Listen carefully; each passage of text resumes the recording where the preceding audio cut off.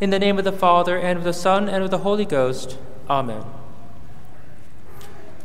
Rejoice, O Jerusalem, and come together, all you who love her. Rejoice with joy, you who have been in sorrow. These first words of the introit to today's Mass are why we call the fourth Sunday of Lent Laetare Sunday. Holy Mother Church reminds us to rejoice. This is why the penances of Lent are temporarily suspended.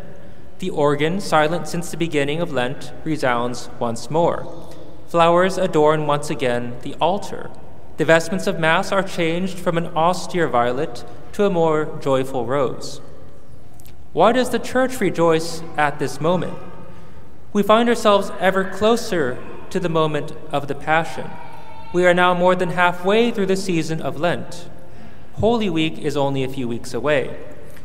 In that week, we will experience most intimately the mystery of our redemption.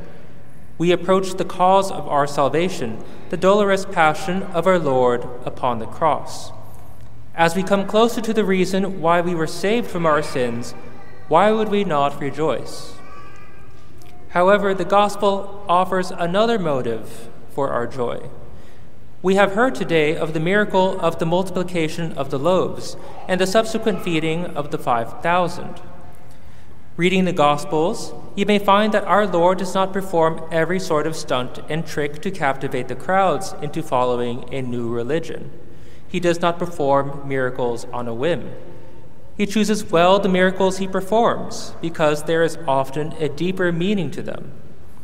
Many times, Jesus has driven out demons, an action which affirms that he is the source of all sanctity, before whom the demons take flight.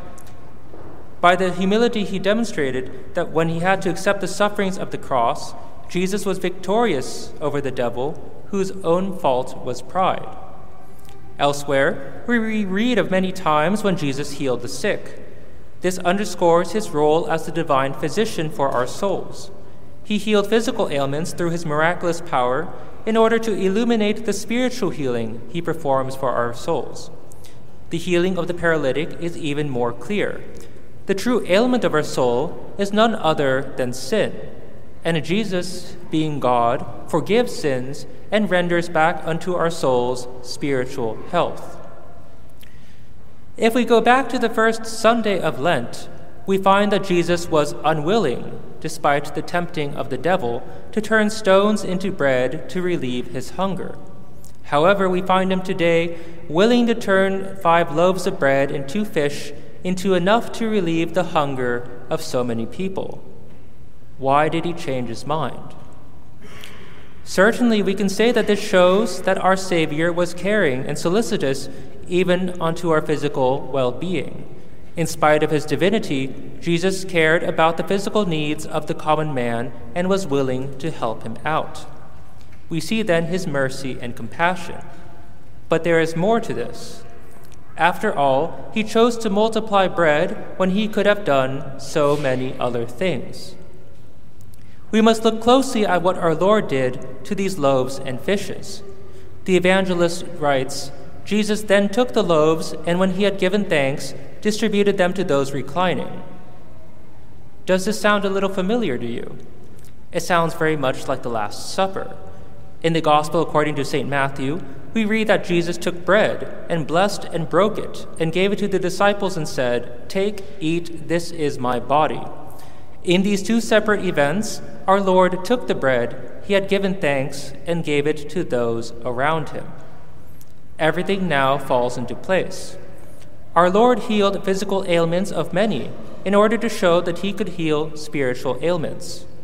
Here, he miraculously provided physical nourishment to many, and this is to show that he too miraculously provides spiritual nourishment to many. This spiritual nourishment is by means of none other than the Holy Eucharist. Indeed, we can say that Jesus can spiritually feed the multitudes. At every Mass, through the words of consecration pronounced by the priest, our Lord becomes present, body, blood, soul, and a divinity, under the accidents of the bread and wine. Over millennia, through countless Masses, an innumerable amount of people have been able to receive the spiritual nourishment. What is more, the Eucharist is not mere nourishment, but it is life. This is the bread which came down from heaven, said Jesus, not such as the fathers ate and died. He who eats this bread will live forever. Also, he said that he who eats my flesh and drinks my blood abides in me, and I in him. By receiving the Holy Eucharist, we are put in intimate contact with He who is the source of all holiness, He who is holiness itself, goodness itself, beauty itself. In the presence of such things, what other emotion could we feel but joy? Jesus then tells us in the sacrament of the Eucharist to rejoice, laetare. Therefore, dear faithful, let us always be joyous when we receive Holy Communion worthily.